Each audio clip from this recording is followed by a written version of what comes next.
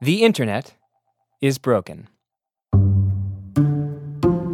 And nowhere is its brokenness more obvious than in the endless series of scandals in one particularly sensitive subject. But there's another privacy crisis brewing, and Facebook is reportedly suspending. Mark Zuckerberg says he's sorry about the privacy data breach. We might even need a constitutional amendment to protect our privacy. Cybersecurity experts are calling a popular app on Facebook a privacy nightmare. More than 17 million people have taken. Everybody is talking about privacy these days. Who has it, who doesn't, which companies are taking it away, and how to get it back. But I have a confession, and I'm a little nervous to say this out loud because I don't want to sound like a fool in the first episode of this season. But I have no idea what privacy even means anymore. And I sort of get the feeling a lot of you don't either. We complain about Alexa listening to our orders, about Instagram targeting us with ads, about smart devices tracking our behavior. But every year we buy more Alexa products, post more on Instagram, buy more smart devices. If you ask Americans if online privacy is in a state of crisis, they say yes. But if you ask them, would you actually pay for devices and apps that would guard your identity? 2/3 of them say no. So, we value privacy.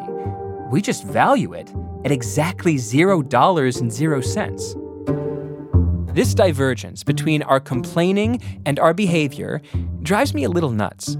Like, come on, people, we can't buy rooms at the Panopticon Hotel and then complain about the surveillance. This discrepancy between attitude and behavior is not a paradox. I can explain it to you.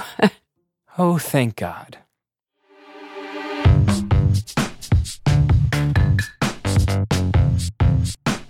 Welcome back to Crazy Genius, Season 3. Our theme for the next 8 episodes, Unbreak the Internet.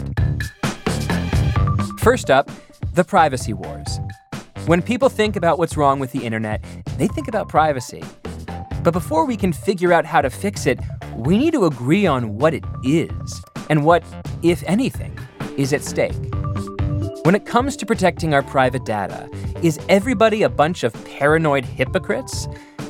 Or am I the crazy one? For The Atlantic, I'm Derek Thompson. This is Crazy Genius.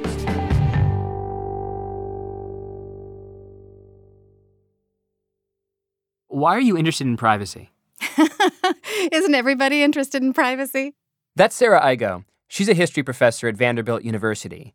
She literally wrote the book on the history of privacy in America, The Known Citizen. I wanted to know, what is privacy? What does it mean? And have we always been as worried about it as we are now? Privacy is one of those interesting values that really doesn't surface until it's violated. So people don't enunciate it until they think they don't have it. Igo told me privacy isn't a stable concept, and it hasn't always been that controversial. What's really striking when you look at the period before, say, the late 19th century, really before the Civil War, you don't actually find a lot of public debates around privacy. You don't even find the word privacy in these debates. Pull up a copy of the U.S. Constitution on your computer. Control-F search for the word privacy. 0 results.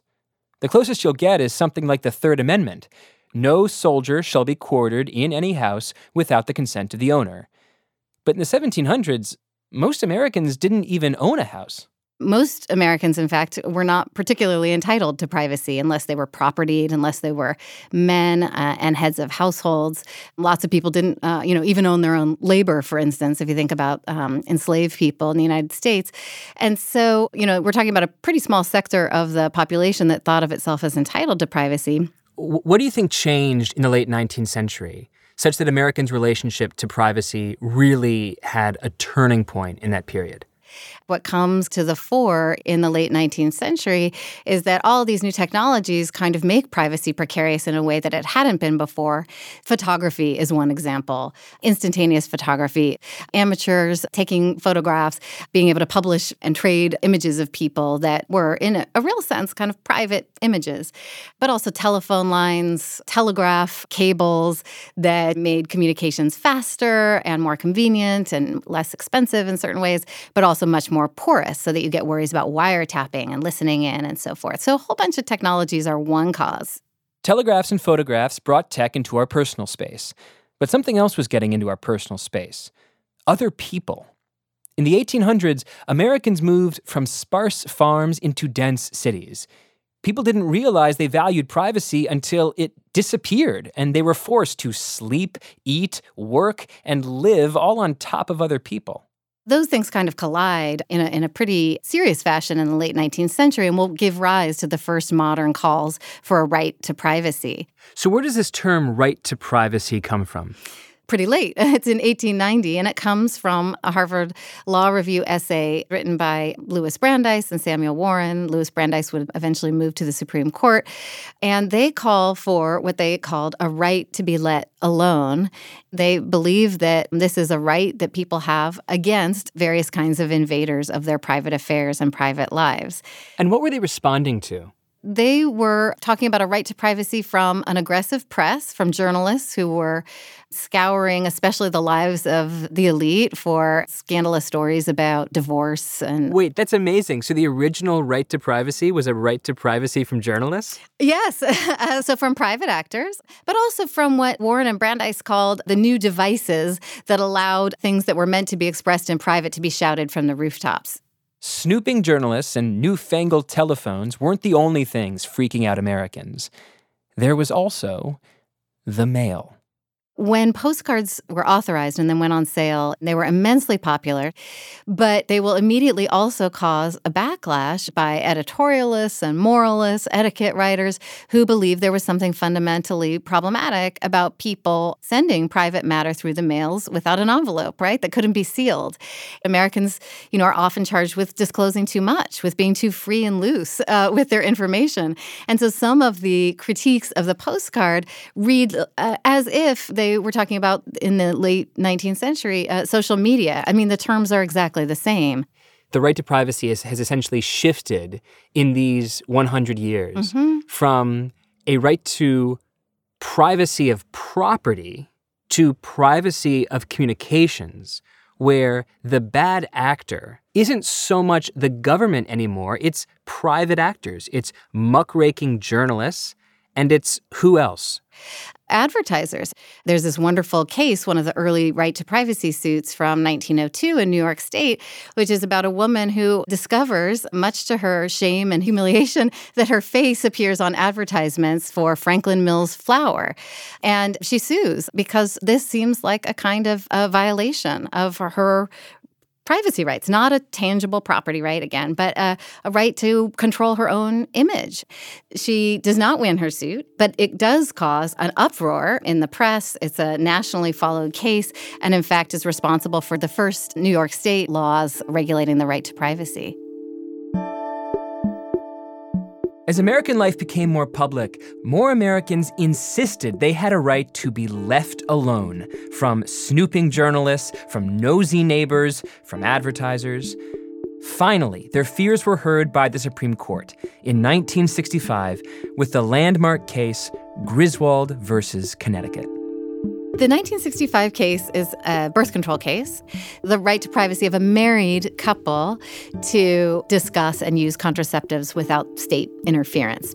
So it outlawed an 1873 Connecticut law that had made contraceptive counseling and use illegal. In Griswold, the Supreme Court said clearly what the Constitution did not. Yes, America, there is a right to privacy. It was a long time coming. It was also perfect timing. From the middle of the 20th century onward, Americans have faced an onslaught of new privacy-invading measures. Increased awareness around wiretapping, to the Cold War state investigating Americans' private activities and surveilling them in the name of McCarthyism and anti-communism, the increasing use of psychological instruments in all kinds of places, in motivational research and advertising, but also personality tests at the workplace and at schools. These all came together to create a new privacy consciousness in the United States. In a weird way that I totally wouldn't have expected before I spoke with you. We have more privacy in our laws, but also less privacy in our lives.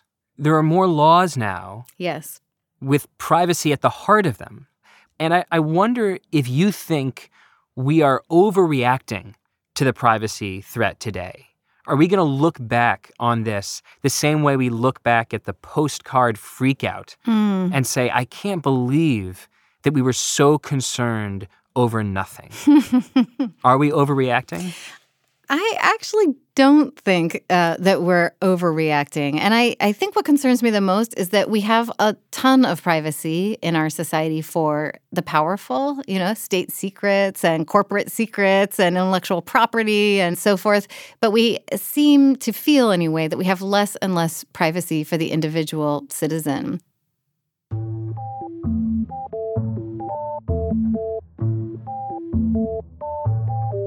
The reason we have less and less privacy is because we live more and more of our lives online. 50 years ago, it would have been a logistical nightmare to learn every American's favorite book, song, fashion company. Now we offer up that information over breakfast on our phones. Companies spy on us, and in exchange, we get their free cool stuff. That is the calculus of the web, the central equation of life online. What are we in this equation? We're the empty pit mine that's been left behind after it's been stripped of whatever is valuable. We're the carcass of the elephant that's been left behind after the ivory has been poached. How to solve a privacy crisis 200 years in the making. We'll be right back.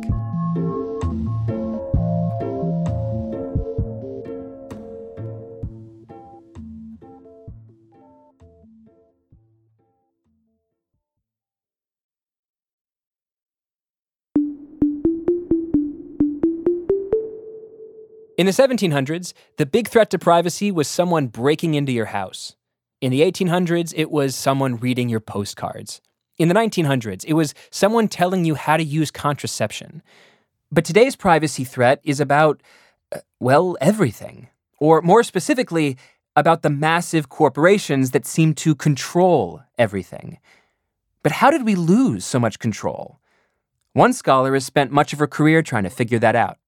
I'm Shoshana Zuboff, and I'm the author of The Age of Surveillance Capitalism, The Fight for a Human Future at the New Frontier of Power.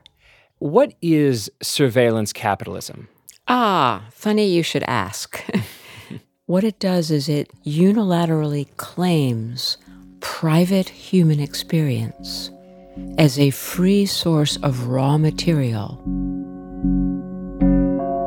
Private human experience as raw material. That sounds intense, I know, but think of it this way. In original capitalism, nature is sold as land and work sold as labor. In surveillance capitalism, the raw material isn't land or labor. It's behavior, our clicks, our views, ourselves. This raw material is converted into behavioral data, which is computed into prediction products, and these are now sold and purchased in a new kind of marketplace that trades exclusively in the future of human behavior.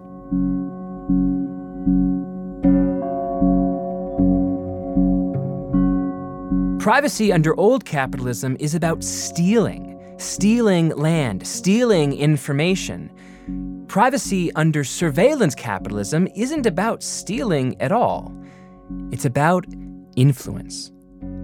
The best way to understand what that means is, again, to know the history. Zuboff says surveillance capitalism came into the world at the dawn of the new millennium. It was invented almost by mistake. Let's start with Google's big discovery back in 2000, 2001, when it was getting data about how people search and how they browse. It discovered that a lot of behavioral data that it had collected almost by accident had tremendous predictive value. They came out with predictions about our future behavior. Now, in this case, the predictions were about a very specific form of our future behavior, and that was the kinds of ads that we were likely to click on Like a prospector looking for gold and accidentally striking oil, Google was trying to refine its search engines, but hit upon the unimagined world of predictive behavior.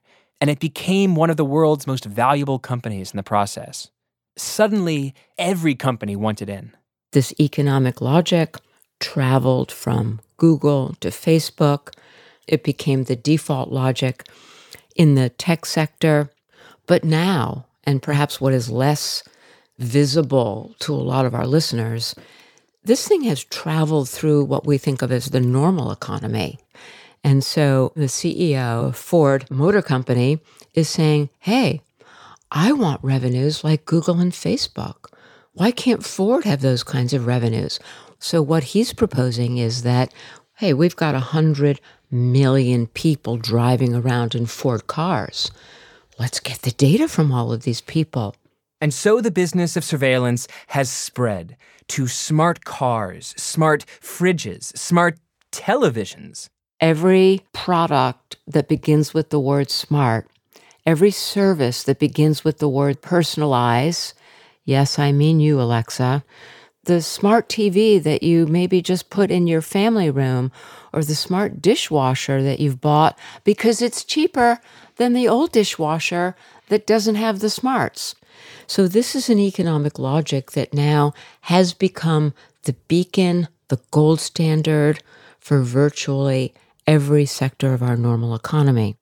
From the auto sector to the retail sector, the tentacles of these data supply chains reach into every nook and cranny of our lives, even to a child's playtime. A few years ago, it was discovered that a children's doll, a doll called My Friend Kayla, My Friend, this doll comes with an app.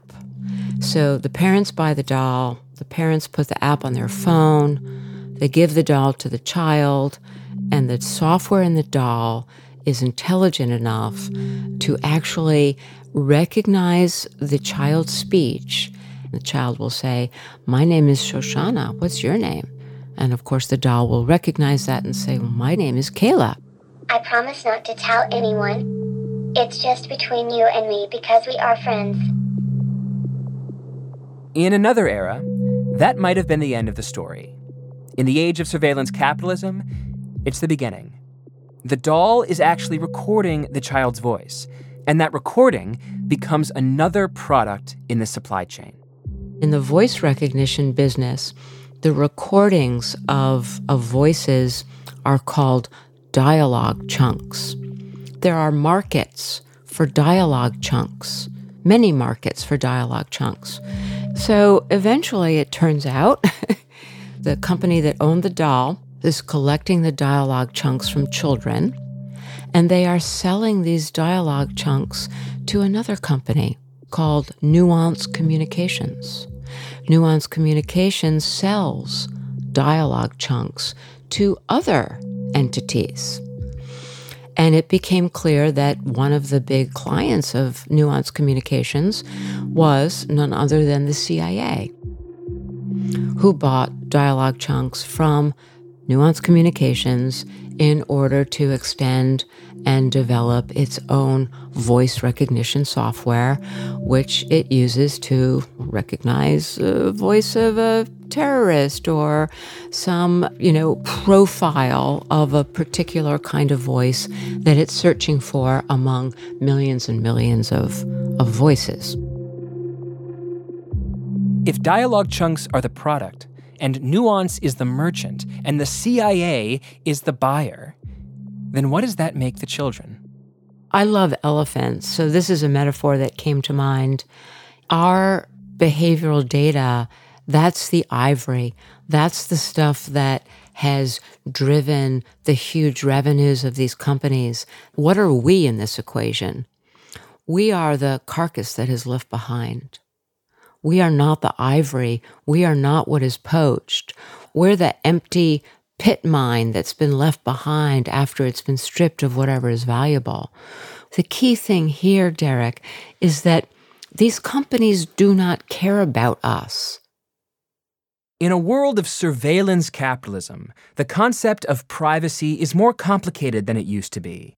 These companies don't want our land or our labor. They want our lives. They want to harvest our data to influence our future behavior. Now, I'll admit, that sounds really scary, or at the very least, extremely creepy. But here's where I get confused. All this surveilling and harvesting and desiccating, I don't understand how it will actually hurt me. I think that people are overwhelmed. Yes. There's too much information about how your data is being collected and how you have so little control over it. Yes. People are confused because they're like, I get that everyone's taking my data, but I don't know exactly how I'm being harmed. Exactly. That's Julia Angwin. She's an investigative reporter who's spent over a decade covering this stuff. I think privacy is the wrong way to describe the issue we face in a world of pervasive, unregulated data collection. The truth is that the harm of living in such a world is a collective harm. It's something we all suffer together.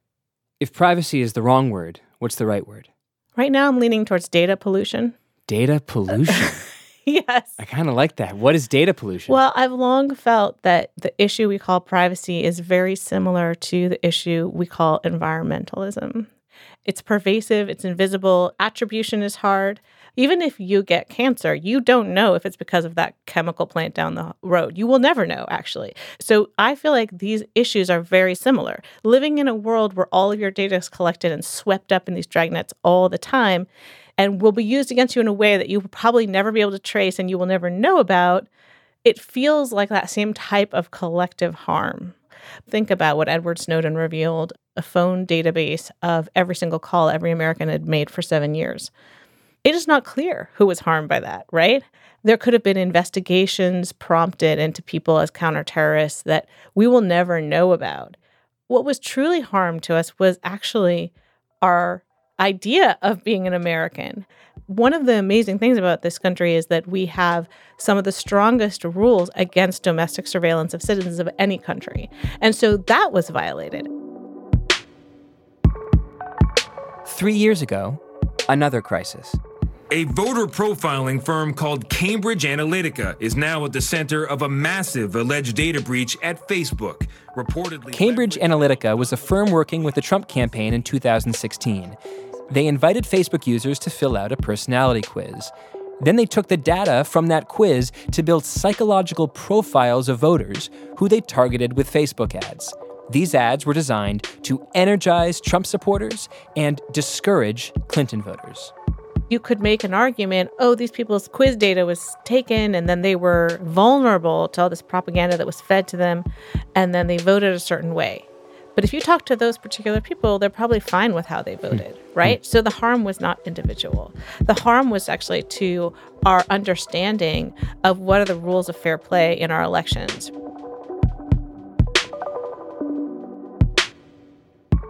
With a steady increase in data emissions, there will be more Cambridge Analyticas, and worse ones. As it stands, we may not know what data we've given up until it's used against us, to manipulate our voting, to raise our insurance premiums, or to show up on our credit scores when we're trying to buy a house.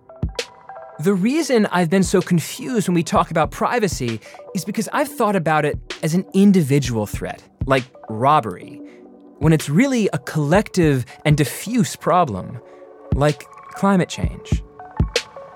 But what's the alternative? I need to use Google Maps. My family's on Facebook. I have to browse the web for work. If I give up those things in the name of privacy, I'll be cut off from my world, my life. At the top of the show, Shoshana Zuboff said there is no privacy paradox. And she's right. There is no paradox because there is no choice. We can't choose to use these tools. They're not optional. They are the utilities of modern life. We are forced to get online, to use the various devices, the products and services that are also the interfaces for surveillance capitalism supply chains. And I regard this as an intolerable situation, a choice that 21st century citizens of democratic societies should never have to make. Zuboff says that surveillance capitalism doesn't have an individual solution, the same way that my recycling a few plastic bottles won't stop climate change. Above all, collective action is going to be essential. You know, a century ago, we had a raw, destructive, violent industrial capitalism. And a century ago, most people thought that the case was hopeless. How would we ever triumph over these incredibly wealthy industrial capitalists who were employing child labor, who could force us to work 70 hours a week? But what happened? We discovered that we weren't just individual workers, and we came together and we forced our democracies to grant us the rights we needed to institutionalize new forms of collective action, collective bargaining, to withhold our labor, to create an equilibrium between the power of capital and what ultimately became the power of labor. We face a similar kind of challenge today.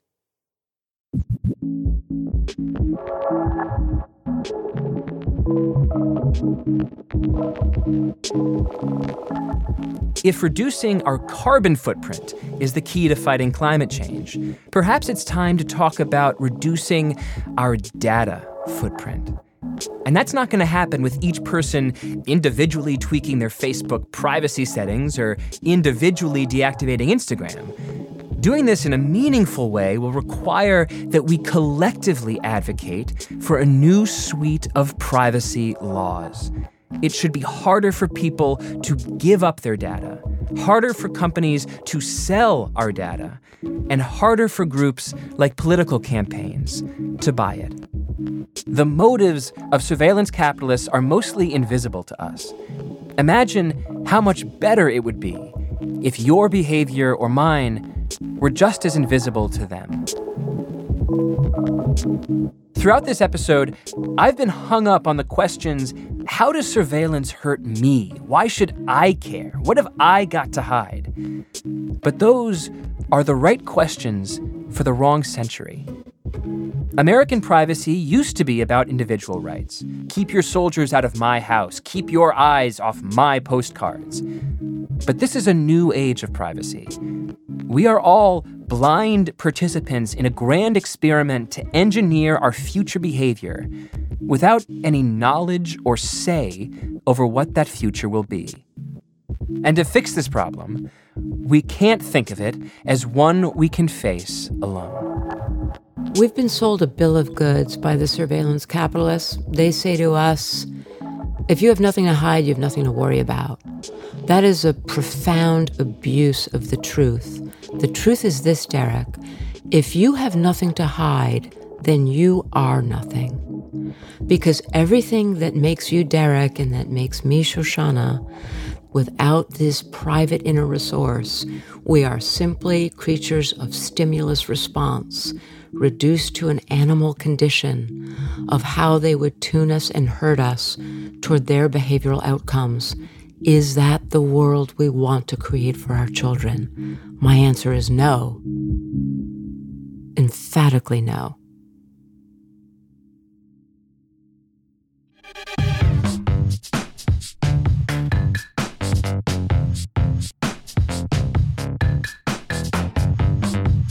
Crazy Genius was produced by Patricia Jacob and Jesse Brenneman, with help from Kevin Townsend.